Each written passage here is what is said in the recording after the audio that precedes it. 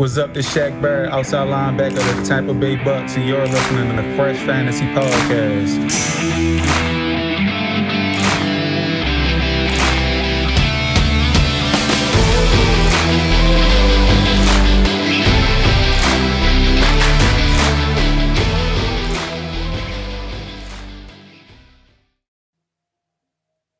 What is going on, everybody? I hope you're having a great day today. This is Alex from the Fresh Fantasy Podcast, and this is the 10th episode of Season 3. Today, we're going to be talking about sleepers, talking about guys that we both feel today are being a little bit slept on, for lack of a better word, and guys that we feel that people need to be paying more attention to. Doesn't mean they're going to be world beaters or league winners, but they're guys that we believe deserve more attention. And these are guys like Elijah Moore, Dameon Pierce, Tua Tagovailoa, and why we believe these guys are being slept on. Joining me today is a returning guest on the podcast. He is also a local New Englander like myself, a former fantasy football analyst for PFF, now a full-time analyst for FantasyPros, and a co-author of the best-selling Fantasy Football Black Book. With over 14,000 followers on Twitter, he is Andrew Erickson. Welcome back to the show. I mean, I'm honored, humbled to be back on, and we hit that 10K mark. So, Alex, I know you played a massive role with your audience here on the Fresh Fantasy Podcast. I know I wouldn't have been able to get here without. I couldn't show my face back on this podcast if I hadn't gotten over 10K. So super stoked to be back on here for another season. And it was funny, I was looking through the show sheet and, you know, seeing the flag player, the thing that we talked about last year. And I'm pretty sure my guy was Joe Mixon. I'm pretty sure that's the guy I talked about. And Joe Mixon, for all intents and purposes, was a good pick last year. So I felt good about that, and I'm excited to run it back with another flag plant player and breaking down these sleepers, because that's the time of year it is now. We're in the middle of May, and the draft is in the rear view window, but we're still talking fantasy football. You have to absolutely love it. You know, when OTAs happen, there's really nothing going on, and ADPs are going to move, and it doesn't even matter. But, you know, we're going to be talking about fantasy all summer long. Looking forward to it. Yeah, no, absolutely. And I think it's cool for the OG listeners of the Fresh Fantasy Podcast. You're probably I think you're either third or fourth on all-time appearances on the podcast here. So I'm excited to get you back to it in a new season, albeit, but we are talking sleepers today, and I could not be more excited. But you are the guest today. We will start off with you. So who is your first sleeper for this coming season? Yeah, so my number one sleeper for running backs, I'm going to go with Rhamondre Stevenson. And the thing with Stevenson is he's always going to be affordable because the Patriots backfield is always just this giant headache that no one can ever seem to figure out. And I don't know how it's going to play out either. Like, that's the thing. Like, that's why he's never going to be super expensive in drafts. But what I am gravitating towards with Stevenson is that he's always going to be cheaper than Dameon Harris. And what he was able to do last year, I think, is not being talked about enough. You know, he fully escaped the Bill Belichick doghouse. Like, that is something that in itself is an amazing accomplishment. Not a lot of players can say that they were in the doghouse, basically got benched after fumbling the ball, and saying that they were then able to be really productive on the field. You look at what Stevenson did after he basically became a bigger part of the offense after week 9. He was PFF's third highest graded running back. He ranked 13th in rushing yards and in yards per route run. And he was the RB25 in terms of total points scored, 8 spots behind Dameon Harris from week 9 onwards. So He showed and flashed a 3-down skill set as a receiver when Dameon Harris missed games. We saw him handle a massive workload. He has the size and speed to do all those things. So if an injury happens to Dameon Harris, then I think Stevenson really is going to be the guy there. And I think that based on how successful he was as a rookie, I know that we're getting talks about, you know, Pierre Strong entering the James White role in the Patriots offense as a day 3 rookie. And I'm just like, what are you talking about? Like, that doesn't make any sense to me. Why would they put a rookie in such a critical 3rd down role when Rhamondre Stevenson showed last year that he was capable of being able to be used on passing downs? Like, he's an experienced guy. The Patriots almost never play rookie running backs ever. So the fact that Stevenson was able to, and Stevenson almost fell into that category last year too. Like, there were times where we were like, is this guy ever going to play? Like, we do not know. So I really don't, I'm not afraid of Strong and Harris. I really think that the guy that they drafted in the 6th round, I think that's more of okay, Dameon Harris is going to be, or excuse me, Kevin Harris is who I'm referring to. So Dameon Harris is a free agent after this year. he's gone. Like, they're going to run him into the ground. He may get hurt, whatever. They're going to move on from him. He's going to be a free agent. He'll probably sign with the Raiders, honestly, is probably what's going to end up happening. My bold hot take heading into 2023, Dameon Harris will be a new Raiders running back. So Zamir White, just chill a little bit.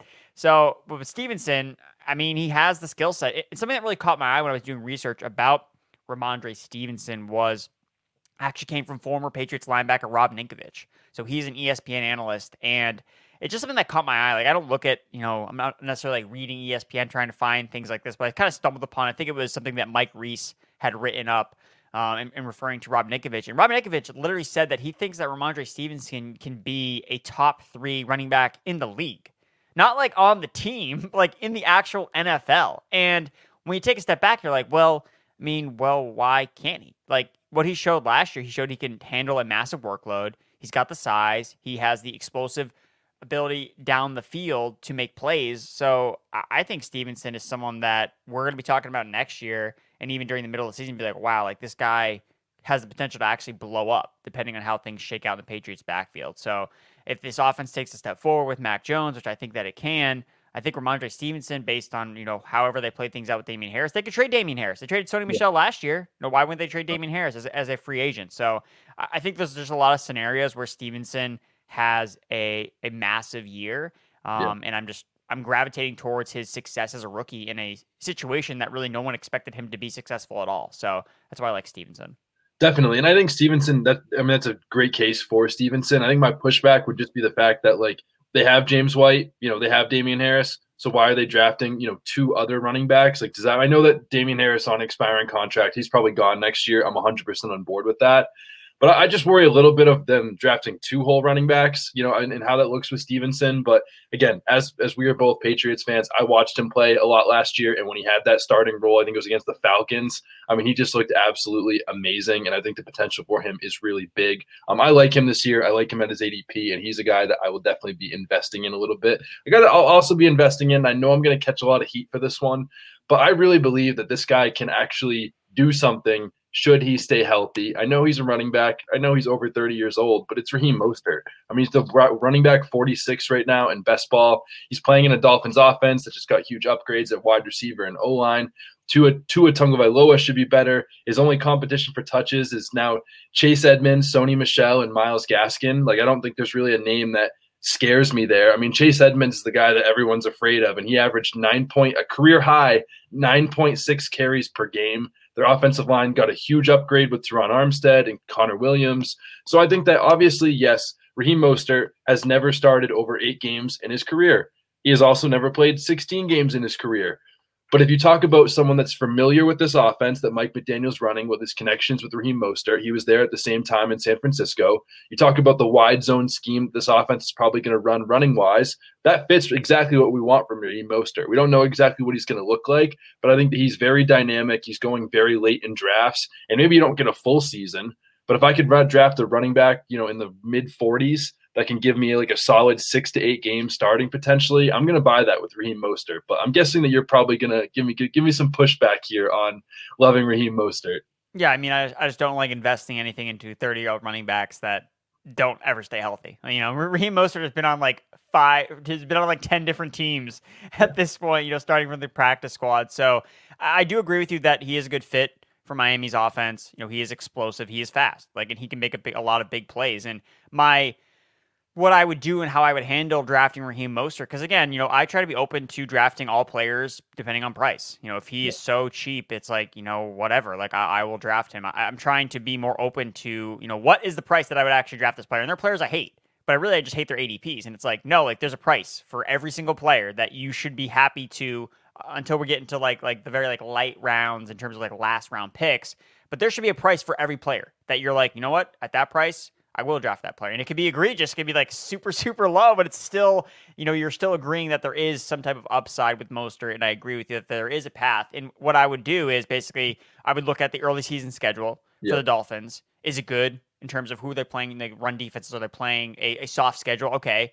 Then Raheem Mostert basically for me would be a guy that I would draft. And then every single week he would be number 1 in my sell high list. Every single week it'd be Raheem Mostert, sell high. I know that you talked about on Matt Kelly's podcast about selling high on Christian McCaffrey when he came back from an injury. So I think that I would probably echo a same type of sentiment with Raheem Mostert. Be like, if he starts out, first game 100 yards, second game 100 yards, he's ripping off these 80-yard touchdowns. Like, all right, great, this is awesome. Like, flip him now for whichever receiver just has had a couple dud games. So I think that's the strategy I would do, and that's what I always try to think about when I draft players. It's like, this guy is on my team, I'm managing this player.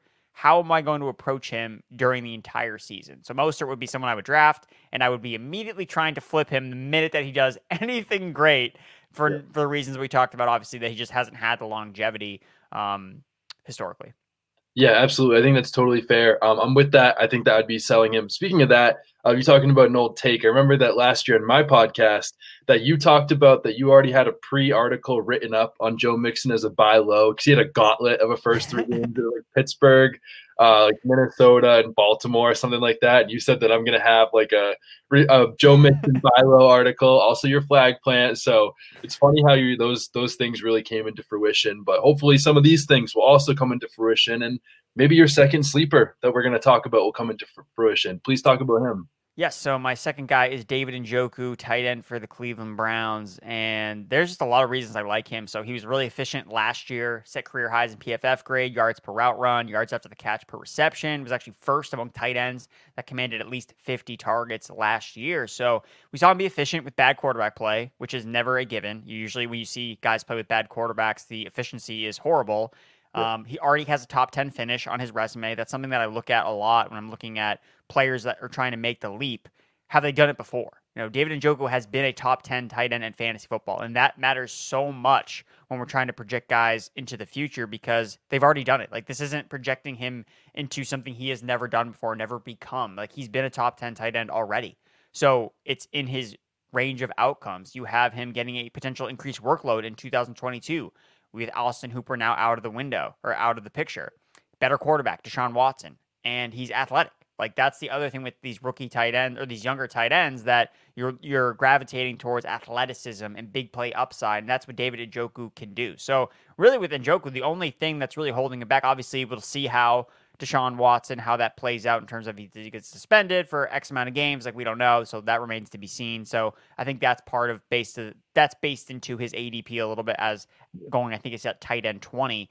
And then the other thing with Njoku is it's possible that he just still works in a split with Harrison Bryant. Like, that's like still like totally on the table and would be horrible and it'd just be super annoying. And it's just tough to overcome that. As a tight end, like, you need to be on the field in all passing downs. So we'll see. The Browns don't have a lot of wide receivers on their roster, so I could see them just running a lot of 12 personnel. I know that Houston did that a lot with Deshaun Watson back in the day. So if it's really like the starters are Bryant, Njoku, David Bell, and Amari Cooper, and then you kind of have Anthony Schwartz, Peoples-Jones are just kind of like rotating in whenever they decide to run 11 personnel, and then Njoku is the starting tight end in those sets. Okay, and now we're cooking with gas. So I think that Njoku is someone that I'm still willing to take shots on because of the upside that I kind of pointed out to. And we'll get a clearer picture of his role, I think, during the preseason, where it's a little bit easier to kind of diagnose like what kind of offense the Browns are running with Deshaun Watson. So it's like if him and Harrison Bryant are like splitting like reps 50-50, it's like,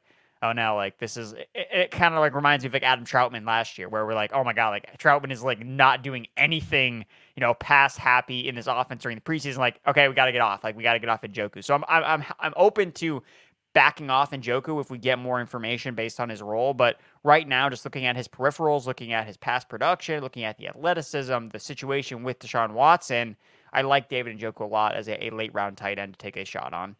Yeah, I don't like him as much. I think that, he is going into his sixth NFL season, and he's never surpassed 4 touchdowns or 700 receiving yards. I think the case is there. He's athletic. He's tied to a great quarterback and will be a very good offense. But, Deshaun Watson also hasn't had a lot of success with tight ends. Who's he had? Yeah, okay, but he's had Darren Fells and like Jordan Atkins. Yeah, okay, exactly. Yeah, exactly. So, but Jordan Atkins played baseball.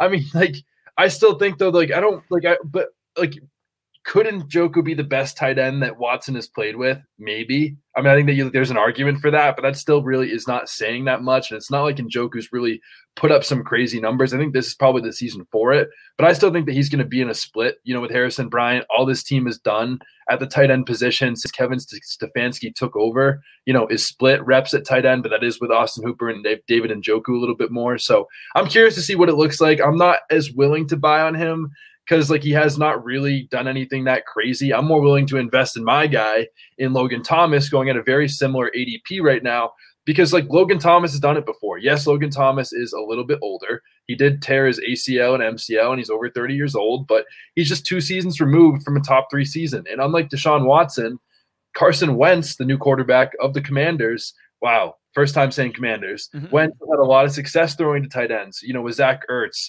Dallas Goedert a little bit in Philly. But the thing I love about Logan Thomas that also David Njoku doesn't have is the role.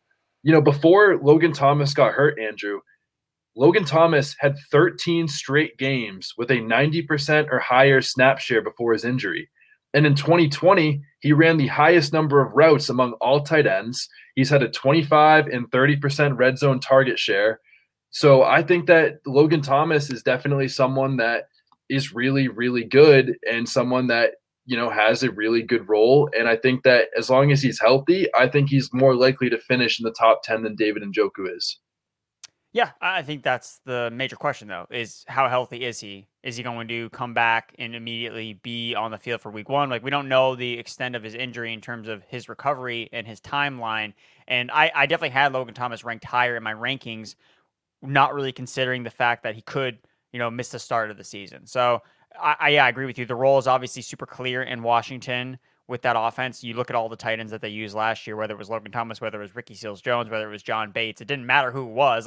That tight end was seeing the field at a 90% snap share rate. So it was definitely elite usage for that tight end. So I agree with you. It's just a matter of, if we get better news about, Logan Thomas is on track, start week 1, I'm definitely backing you for Logan Thomas. Yeah, definitely. And I hope he will. I mean, there was a report, that came out a couple weeks ago that said he's already, a lot ahead of schedule, in his recovery. He's already back to jogging, and it's only May. But again, that remains to be seen. But I think the role is there. Classic guy ahead of schedule on his ACL injury. Yeah. Seems like they're always all ahead of schedule. I just think it's funny. It's what is this schedule that people prescribe? Is this ever accurate, or just doctors are bad at their jobs? Everyone's ahead of schedule. But no, I digress. Definitely. Maybe they just always like to, set the timeline so everyone always feels like they're ahead of schedule. Yeah, that's probably it. Make them feel good. They're all fantasy football fans at heart, and they like to just give out the good news that people are ahead of schedule. If you're behind schedule on an ACL, then you are really doing it wrong. But we digress. On to our sleeper quarterbacks. Andrew, who is your number 3 sleeper? Yeah, I'm going to go with your boy, Mac Jones. You got to meet him a few weeks back. And I just want to talk about Mac Jones because I don't think that he's getting enough love from a fantasy perspective. And I get it. He's not a mobile quarterback, and that's what obviously people are gravitating towards. He doesn't have the sexy weapons of, that Zach Wilson has, that Tua has, that, some of these offenses has. But, I mean, it's not like the Patriots offense in terms of their weapons. It's not horrible. Look, they could have done other things in free agency. They could have done other things in the draft, but it's not like he's playing with Justin Fields weapons, where Justin Fields has actually nothing to work with. Mac Jones, I mean, Hunter Henry, Jonnu Smith, Kendrick Bourne, Jacoby Myers, Tyquan Thornton, good offensive line, a good support system around him. He was the one that was the best rookie quarterback last year because he had the best structure around him. And obviously all those other teams made different changes to try to help their quarterbacks, but we already know Mac Jones was good last year. 18th in PFF passing grade, throwing 10 to 19 yards down the field, 13th from a clean pocket, 10th on early downs. And those are all specific metrics that tend to be stickier than just looking at raw passer rating or completion percentage or things like that. But Mac Jones also was great in that aspect too. He posted the 6th highest passer rating and 2nd highest completion percentage for a rookie quarterback with at least 300 attempts in the history of the NFL.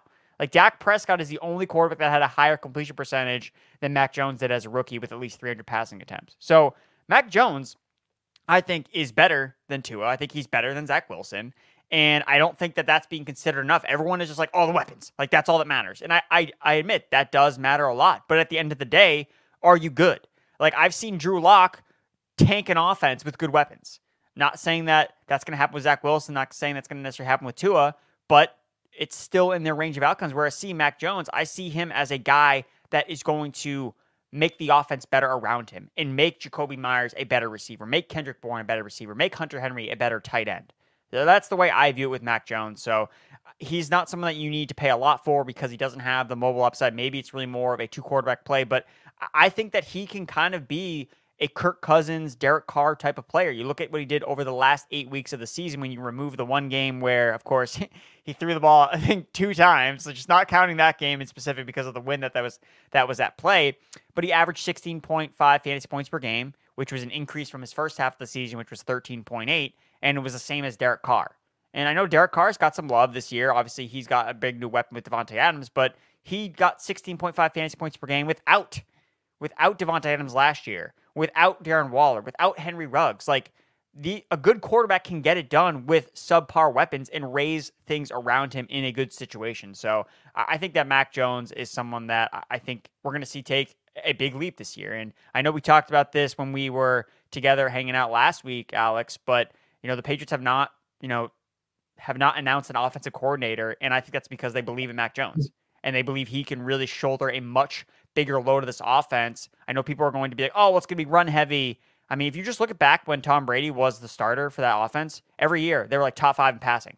So, yeah, last year and the year with Cam Newton, obviously they were more run heavy because they didn't have Brady. But if they have the confidence in Mac Jones like I think they do, and the fact that what the moves that they have made this offseason, I think we're going to see this team go back up, pass the ball a little bit more, and you're going to see Mac Jones have a much higher fantasy ceiling than he showed as a rookie. So I'll go Mac Jones. He's your boy.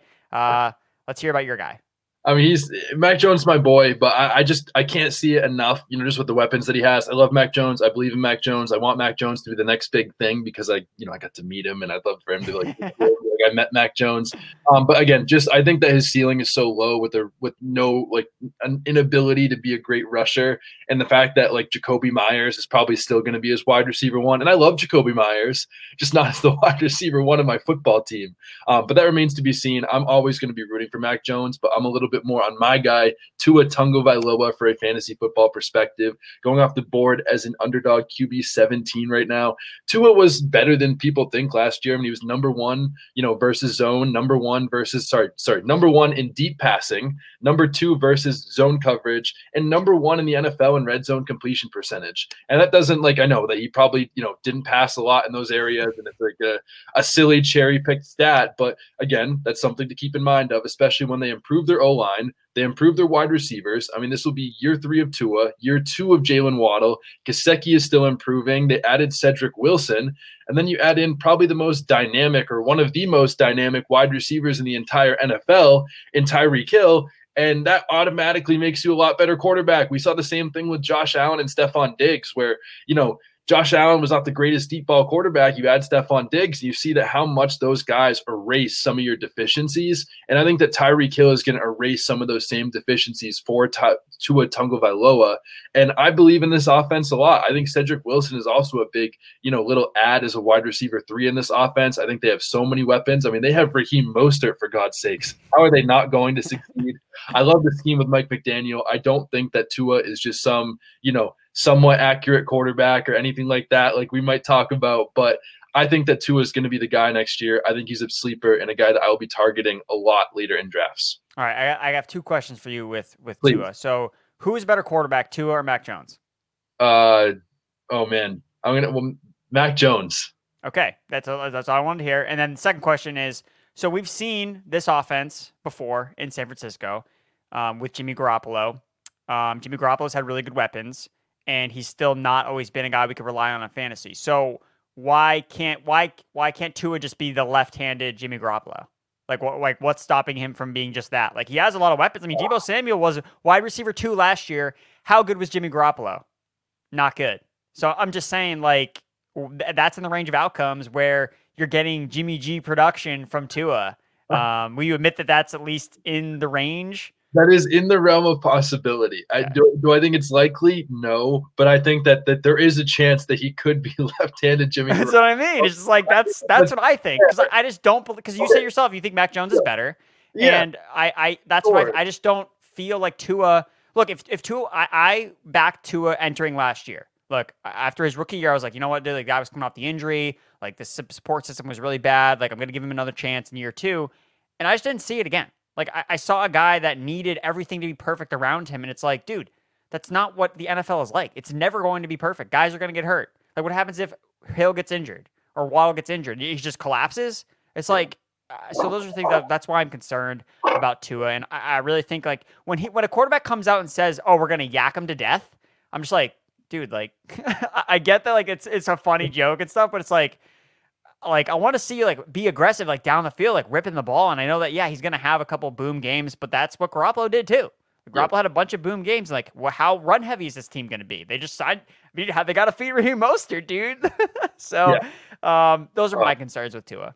That's fair. That's fair. Again, I'm a little bit more, above him, and I know you're just playing devil's advocate a little bit. I don't think that I hope you don't, like, full-heartedly believe that he's just a left-handed Jimmy Garoppolo. Maybe he's not been good the first 2 years of his career. That's fair, but I think that Tua was a much better prospect, coming out than Jimmy Garoppolo. I think that these weapons, are probably, on par, with what Jimmy Garoppolo probably had. But I think that, like, he's shown a little bit more where Jimmy Garoppolo was never first in the NFL in deep ball completion percentage, cherry picked or not. He was never first in red zone completion percentage. And, he did have Debo and Kittle and all these guys, but I still believe in Tua. I know that everything has to be perfect around him, but I think everything is. And I think for that reason, there's a chance that he could be really good this year. But there also is there's an outcome, where he is just left-handed Jimmy Garoppolo. But we will finish on that. The listeners can decide what they want to decide.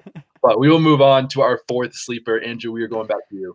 Yeah, I'm going with Elijah Moore. And he really wasn't a sleeper before the NFL draft. People were high on Elijah Moore, as was I.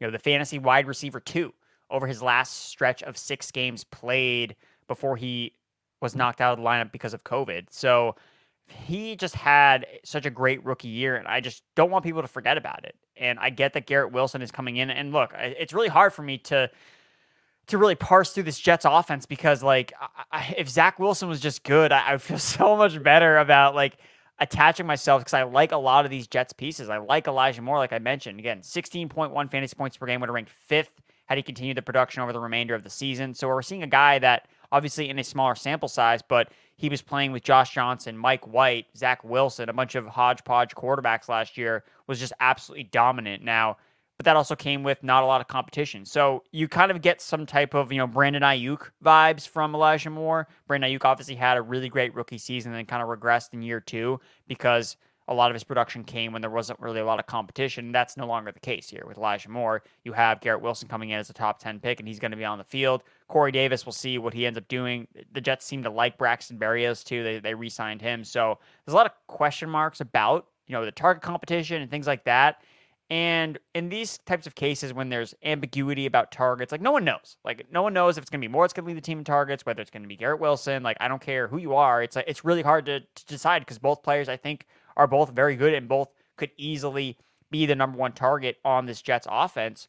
But the way I view it is I'm just looking to buy the best players. And what Elijah Moore showed last year as a rookie, wide receiver 2 over the last stretch of 6 games played, like, that proves to me that this dude is really talented. And that's what I'm going to be investing in. And because his ADP is going down because Garrett Wilson was drafted there, that's going to be an opportunity I'm going to buy. What happens if Garrett Wilson gets hurt? Oh my God. Like, Elijah Moore is now like a top 12 wide receiver we rank every single week. So those are the scenarios, the type of thinking. And I'm just praying that Zach Wilson can just take a step forward because if he tanks in year 2, then it doesn't even matter, how good Moore is or how good Wilson is because this offense isn't going to move the football at all. So that's why Moore kind of falls into the sleeper category for me because there's a lot of question marks, but the one question mark I don't have is talent. And I think that's something I always try to attach myself to when it comes to some of these receivers kind of going in the, the middle range of drafts. Yeah, definitely. I don't have any pushback here like I have on the other ones. I'm Elijah Moore guy. I love Elijah Moore. I love everything you said. Everything he did last year was great. It's just, and I honestly feel like, for a fantasy perspective, like in terms of ADP specifically, I like Elijah Moore. I like that Garrett Wilson got added to this offense for Elijah Moore for fantasy purposes. That doesn't mean overall points, But because he's at a now discount and where his price, like how efficient he will be on his price relative to Garrett Wilson being there or not being there, I think this helps him a lot. I love Elijah Moore. I don't have any pushback. But another guy that is also probably going to get a ridiculous target share this year that I'm also in love with is Darnell Mooney. At wide receiver 32 in Underdog Best Ball. The Bears lost their 3rd, 4th, and 5th target leaders, and the only one that's left in that top 5 besides Mooney is Cole Kmet. Like, are we serious here? There's 144 vacated targets just from those 3 guys leaving alone. His top competition now for targets is now Cole Kmet, and the only drafted player offensive-wise is Velus Jones, a 6-year college player who didn't top 300 yards until his final season in college. I mean, Mooney last year with, these other guys that were still there had a 26.7% target share, 18% in the red zone. I think that is bound to improve. I think Mooney's really the only guy. And, I love this little offseason talk. And, Ryan Poles, the new GM, came in and said that, like, this kid Mooney wants to be special. And, I was fired up. I started playing my Rocky music and running up and down the stairs when I read that about Darnell Mooney. I mean, I love Darnell Mooney. I think that he's bound for a lot, of targets and target share. And we're going to have to hope that he gets a little bit of the positive side of the touchdowns, because this could be one of the worst, if not the worst, offense in the NFL. But give me a guy that's going to probably get 150 targets with Justin Fields this year. Yeah, I think Darnell Mooney is a star in the making. Yep. The fact that he was able to be productive last year amid just a horrible situation. He outshined Allen Robinson, who a lot of us viewed as like a legitimate wide receiver 1. And I mean, Allen Robinson turned to dust last year on the Bears, where Mooney was able to produce in such a horrible situation. I always make the comparison with Mooney and Jerry Jeudy, because Mooney is the guy that didn't have the draft capital, didn't go to Alabama, but actually has produced in the NFL. And those are just the opposites with Jerry Jeudy, where he was a first-round pick, he went to Alabama, and that's why he has so much value still, in like dynasty circles, where it's like, yeah, well, he hasn't actually done anything with the opportunities he's had. Like, he's had horrible quarterback play like Mooney has, and it's just Mooney, I give so much credit to the guy as a day 3 pick to step in from Tulane and just dominate. And I know that people view him as, oh, well, his body type is not that of a wide receiver 1. It's like, what do you mean? Like, look at the wide receiver 1s nowadays. Like, Antonio, like, there are plenty of receivers that are quote unquote undersized that command super high target. Jamar Chase, last time I checked, he's not like 6'4", like 230 pounds. Like, so I don't buy the fact that Mooney's not your prototypical alpha receiver. All I know is the dude gets open, he commands targets at a high level, and he got the wide receiver 1 treatment last year from the Bears. And like you mentioned, dude, there's literally no one in his offense that's going to be taking any sort of targets from Mooney. And the fact that he's a good route runner, I think gives him, okay, he's going to get number 1 corners. Okay, well, he's shown that he can get open against number 1 corners last year. Last year, he was the number 1 all the time. Like, teams were not game planning to stop Allen Robinson, who looked like he was playing on like one leg. So I love the Mooney call. I'm snagging him whenever he comes up in the best ball queue. I'm always like, Darnell Mooney, smash. So I like that. And for the one listener that's screaming into their phone right now saying, Alex, you didn't mention Byron Pringle as one of the guys that'll steal targets. I apologize that I did not mention Byron Pringle as a guy that will also steal targets away. Darnell Mooney, wheels up for him in 2021. But Andrew, we're getting near the end of the show, and we are getting into our final sleeper, some of our favorite calls. I am so excited to get into these. We will lead off with you for the final sleeper. Yeah, I'm going to go with a rookie running back, Tyler Allgier for the Atlanta Falcons. Now, he got drafted in the 5th round, and I know that people are pointing to that as, well, he's like a 5th round pick. Like, that's not great. And with me, it's like, look, I looked at the Falcons draft, and I believe full-heartedly that they would have drafted him in the 4th round if they had a round 4 pick. They just didn't have one. So I don't think it's fair to like hold that against him. It's like, oh, well, he's round 5. Like, that sounds horrible. I view him in the same like as the round 4 running backs that got taken, and even some of the round 3 running backs that got taken. I don't think that we should be viewing them so drastically different, and you can't deny the opportunity he could see in this Falcons offense where you have Cordero Patterson as the quote-unquote starter, Dameon Williams, who hasn't been a thing since basically, I think, the Chiefs' playoff run, and Tyler Allgier is there. They released Mike Davis, who recently signed with the Ravens, immediately after the draft. So look, it remains to be seen, what role Allgier will have, but it really seems like he could carve out a role on early downs. If you look at him over the last 2 years, he's first in rushing yards after contact, second in rushing touchdowns, third in PFF rushing grade among FBS players with at least 150 carries over the last 2 seasons. So this is a player that was productive at BYU and a player that I think that Arthur Smith can view in a Derrick Henry light-esque. He didn't have a guy that could really break tackles last year at all. Like we all have seen Mike Davis run. It's like it's not a guy that's going to run between the tackles and break and create yardage on his own. And Cordero Patterson is more explosive, but again, this guy used to play wide receiver, and you really can't expect Cordero Patterson with his body type to take on a 200 and 250 carry load. So now Allgier, it's not like it's the best case scenario where the Falcons are going to be like leading games all the time and they're going to be able to run out the clock. Like I don't really think that's the scenario, but I do think that he has a lot of chance to get an opportunity in this offense, and I liked his profile a lot. It's one of these things where a lot of people gravitate towards the landing spot and then they don't really care about the player. I liked Allgier a lot even before I knew his landing spot, and even if the Falcons had drafted another running back, I would still like Allgier a lot in this spot. Even if they drafted a running back in round 3, I still would like Allgier a lot in this spot. He reminds me a lot of Khalil Herbert last year, who got drafted in the 6th round. Herbert was a player that I kind of had my flag on a little bit in the pre-draft process, was kind of bummed out that he went in round 6.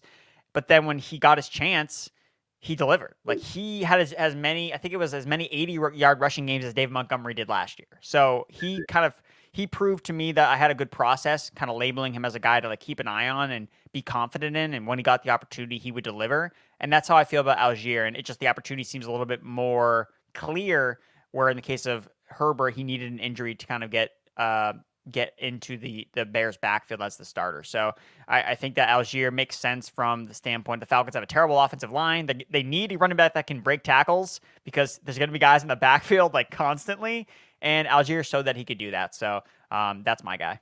Yeah, I love that pick. I love the situation. I like the player. He actually was going to be someone I would have had on my list, but I wanted to at least give you a chance, to get him. Well, I picked a guy that's very similar, and I didn't want to have 2 guys on this list right away that were very similar. And my guy is also on a not so great offense with a clear path for touches, and it's Dameon Pierce for the Houston Texans. I mean, Dameon Pierce has a 3-down skill set. His only competition in Houston is 31-year-old Rex Burkhead and Marlon Mack, who's had 32 carries over the last 2 years. I mean, he compares athletically via Player Profiler to Chris Carson. His team also just drafted a first-round offensive lineman in Kenyon Green. And, I think Davis Mills is next up. Get it? Next up with his big neck. Ha, ha, ha. Sorry, listeners. I have to. But I think Davis Mills is going to be improving a little bit. I think this offense will be improving a little bit. And Dameon Pierce is a clear path to touches in this offense. Also a guy that was hyper efficient in college, a guy that, like I said, has that 3-down skill set. He's the perfect prototypical size for a running back at about 5'10", 215. That's exactly what we're looking for. And again, it's a clear path to touches, and you can get a guy that could legitimately be the running back 1 in this offense outside the top 40 running backs right now. Doesn't mean it's going to be a super sexy pick, but I think especially draft-wise, when you're looking at strategy, and if you go 0 running back, I mean, Dameon Pierce is one of those guys, just like Tyler Allgier, that I want to roster because they have a clear path to touches that can get you fantasy points each and every week, and I don't think that his competition is very light. Are you feeling the same way about Dameon Pierce, or are you just like, Tyler Allgier is the guy, don't even worry about Dameon Pierce? No, I definitely get the play. I think that you're right where they're kind of in similar situations, and Pierce has a little bit more better draft capital. I guess with Pierce, the only thing that I am more and I liked Pierce a lot coming out too. Like he was in my top 5 running back pre-draft rankings. I think that he plays with an aggressive style, and I mean I absolutely hate the way they used him at Florida. The coaching staff down there did not know what they were doing. And I always point out that, after they fired the coaches, the next 2 games, Dameon Pierce had double-digit carries, for the first time all season. So they clearly weren't using him the right way. And it's not like this should come as a shock to anyone because Kadarius Toney was used horribly at Florida as well. They didn't use him the right way. That's why he didn't have really much production in college, and he's kind of a reason why a lot of us faded him last year. And then when he actually gets on the field, it's like, oh wow, this guy's actually pretty good. And it's because well, why did they use this guy at Florida? So I do think that the fact that he's never had more than 106 carries in a season, or he's never played more than 23 snaps in a game, I think is kind of overblown. I think that he has the skill set. He's a big running back. Like, he's big, he's explosive, and I think that he can break tackles. So I like that. I'm just concerned about, I feel like this happens a lot where we just kind of like, all right, we look at the depth chart, these guys are terrible, like they're not going to use them, but the Texans might view that differently. There is still a chance that, Marlon Mack does have a role in this offense. Rex Burkhead, like, he's a guy they extended in the offseason. He got work last time. He's been really trustworthy as a pass catcher in the backfield. Nick Caserio comes from the Patriots. Rex Burkhead was on the Patriots. Like, those are things that we like to just totally ignore and be like, oh, well, the rookie's going to get it. And maybe if Dameon Pierce was a second-round pick, I'd feel like way more confident. But like, that's still in his range of outcomes. So I still think Pierce, at his price, I think is worth definitely taking a shot on. But if he gets steamed up enough, again, being price agnostic, be like, there is a price where I will not pay up for Dameon Pierce, because it could be week 1 comes out and it's a 3-way committee between Dameon Pierce, Marlon Mack, and Rex Burkhead, and you're like, okay, I can't use this guy. Like, what am I doing with this guy on my bench? So that is still something to keep an eye on. Again, referring back to the Patriots, they never, ever used any of these guys, non-round 1 running backs. Like, they never used them until last year with Stevenson. And if you look back at Caserio, the GM of the Texans, in his tenure with the Patriots, Stephen Ridley's 87 carries were the most for any non-first-round running back. And I actually think Ridley has a lot of, or I actually think Dameon Pierce has a lot of Ridley in his game, kind of runs like a guy with his head cut off. Like, he just started to run over people, barrel over guys, and Ridley was like that. He just did not care about his body, and he was just going to run guys over, like, no matter what. So I think Pierce, it could take longer than I think people would like to admit, especially if you look at last year. What were the Texans doing last year? They were force-feeding David Johnson, Mark Ingram, Phillip Lindsay. Like, now, it's a different offensive coordinator than it was last year, but there's still a lot of the same guys there.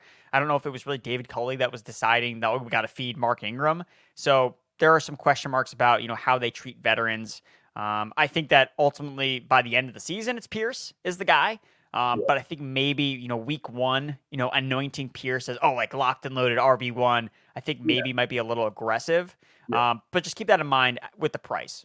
Yep, definitely. And I think that's fair with the price, but I think that at the same time, unlike last year, I mean, like, this is the only young guy they have. You know what I mean? Like, last year, their best young guy was like Royce Freeman. You know what I mean? They had Scotty Phillips, and they just never gave him a chance. Yeah, I wish they gave Scotty Phillips a chance. But again, like, last year they had, like you said, you listed all these, plodding veterans, like, I don't mean to disrespect Phillip Lindsay and 30-year-old Mark Ingram and 30-year-old David Johnson, but I think this is the youngest back they've had. It's probably the most athletic back that they have, given the part of their career, that they're in, and they drafted him for a reason. And this is still a team that I think is actually going to surprise people a little bit. Does that mean they're going to surprise people and be a playoff team? No, but I think 8 wins would be a surprise, and I think that they could actually realistically get there. They seem to believe in Davis Mills. They seem to believe in what this run game is going to be, drafting, a running back, an offensive lineman in the first round, and then getting a running back that could be the guy. I don't think that he's going to be the guy week 1, but I don't think this coaching staff is going to be stupid, and I think they're going to realize that Dameon Pierce is the guy sooner rather than later, and I hope that he will get on the field very early, but we will finish there. But Andrew, we finished our sleepers. Last year, we had our flag plant, my favorite question in the world, and you were one of the people on this podcast that nailed their flag plant in Joe Mixon. The pressure is on you. Fourth quarter, game on the line for the final question of the day. Who is your 2022 flag plant? Give it to us once again. Yeah, for me, it's wide receiver Courtland Sutton. I think that he has a realistic shot of being this year's Cooper Kupp. I dove into the topic on my Twitter at Andrew Erickson _. It's my pinned tweet. It will be my pinned tweet all season long, because when it happens, I'm going to retweet it and be like, "Yep, told you guys that this is exactly what I wanted to happen." Because I look at Sutton and he just fits a lot of the criteria that I looked at when I was trying to see why I missed on Cooper Kupp, or what could we have seen from Cooper Kupp's season, kind of looking backwards and trying to piece together what's the blueprint for finding the next Cooper Kupp. And basically I looked at, okay, quarterback upgrade, check.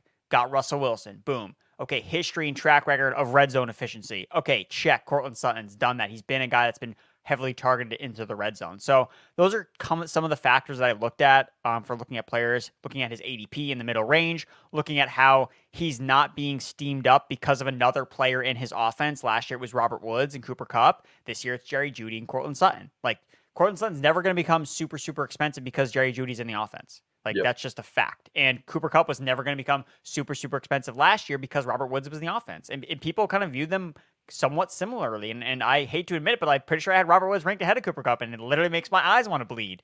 So trying to find what made Cooper Kupp work last year and Courtland Sutton specifically with Russell Wilson in this Broncos offense checks off a lot of those boxes. So that's something that I feel really great about now. Is he going to put up the most fantasy points ever by a wide receiver? No, like that's not what I mean. But what I mean is that he's going to take a massive leap from the middle rounds into high fantasy production in 2022. So Courtland Sutton is the guy that I want in every draft, and it's someone that I want everyone else to draft as well.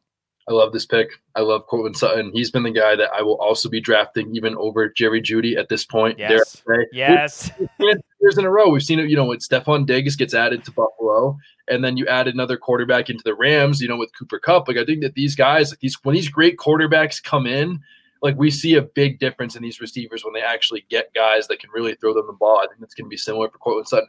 Hold on for a second for the listeners. I'm not saying that Courtland Sutton is as talented as Stephon Diggs was, or like as great in a situation as Cooper Kupp was, but I think it's comparable in the sense that they add an elite quarterback they've never really truly had before, and I'm excited to see what the potential looks like with that. It's not Case Keenum and Stephon Diggs. It's similar to Jared Goff and Cooper Kupp for what it's worth, and I think that this year Courtland Sutton is also that's I love it. I love it. I don't really have anything else to add. I love the pick. I wish I could disagree and give you a little pushback. But I think that he is an amazing pick. And Andrew, you've been an amazing guest today. Always a pleasure to have you on the podcast. Before we go, you're not with PFF anymore. You're on to bigger and better things at Fantasy Pros. But you were also doing a bunch of other things as well. So please, anything you got, please plug it and tell the listeners where they can find you and your amazing content. Yep. So all my content's over at fantasypros.com. I'm on Twitter at Andrew Erickson _. Also on TikTok at Andrew Erickson _. I'm not nearly as gifted as our guy Alex here, but I'm learning from the master himself, trying to take notes, and it's fun. It's a fun outlet to kind of let loose and have some fun, poke some fun with some of these fantasy things. So I like it, and hopefully I'm starting to get a little bit better at it. I'm getting an iPhone, so my quality will improve. I already talked to Alex about that. It's super important. I'm working on it, work in progress. So 2022 is going to be 2020 vision-wise for my TikTok. Cannot wait. And I'm excited, man. A lot of stuff. Best ball content coming out, dynasty content. And yeah, just feel free to always reach out to me through my DMs. Just tag me on a Twitter post if you want to talk about fantasy. My door is always open. Fantasy Pros has a Discord channel that you can join, and I do AMAs in there. We do Discord stages. I'm doing a Twitter AMA, on the Fantasy Pros account. So all that stuff. Happy to talk ball, and yeah, always happy to get into friendly debates with other players. Don't like things to get out of hand. That's the only thing. Of course, and always friendly, always respectful, always all love at the end of the day, and that's just how we do it around here. But as always, been amazing to have you on. Don't forget, if you don't like listening to Andrew, please never listen to this podcast again. But if you don't like him that much and you need a little incentive, he's also a huge taco fan. Everybody loves tacos. How can you not love that when you love Andrew? But as always, it's been a pleasure with Andrew, and it's been a pleasure with you listeners today. Appreciate you guys all listening to the podcast. New episodes coming out every Tuesday and Friday, all summer long, all the way through Christmas. So please keep listening. And as always, please leave a review. You guys already know what to do. And I hope you all have a great rest of your day.